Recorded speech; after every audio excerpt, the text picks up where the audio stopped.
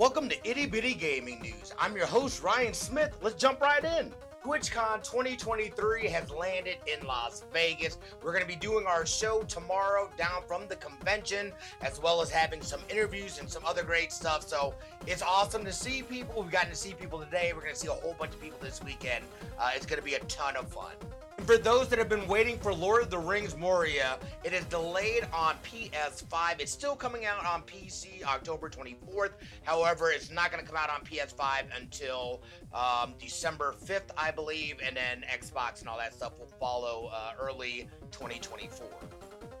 And if you use Epic, we've got a couple of free spoopy games coming. The Evil Within and Eternal Threads will be hitting the store, so make sure that you go check it out, download those games, or at least get them into your library. If you use Netflix, prepare yourself. We're getting hit again with another price increase. The most popular ones, the ad-free and the basic plan, are staying the same. However, I know the premium is going up to like $22 or $23 a month, and then the tier below that, I believe, is also going up. I can't remember the exact price, but buckle up.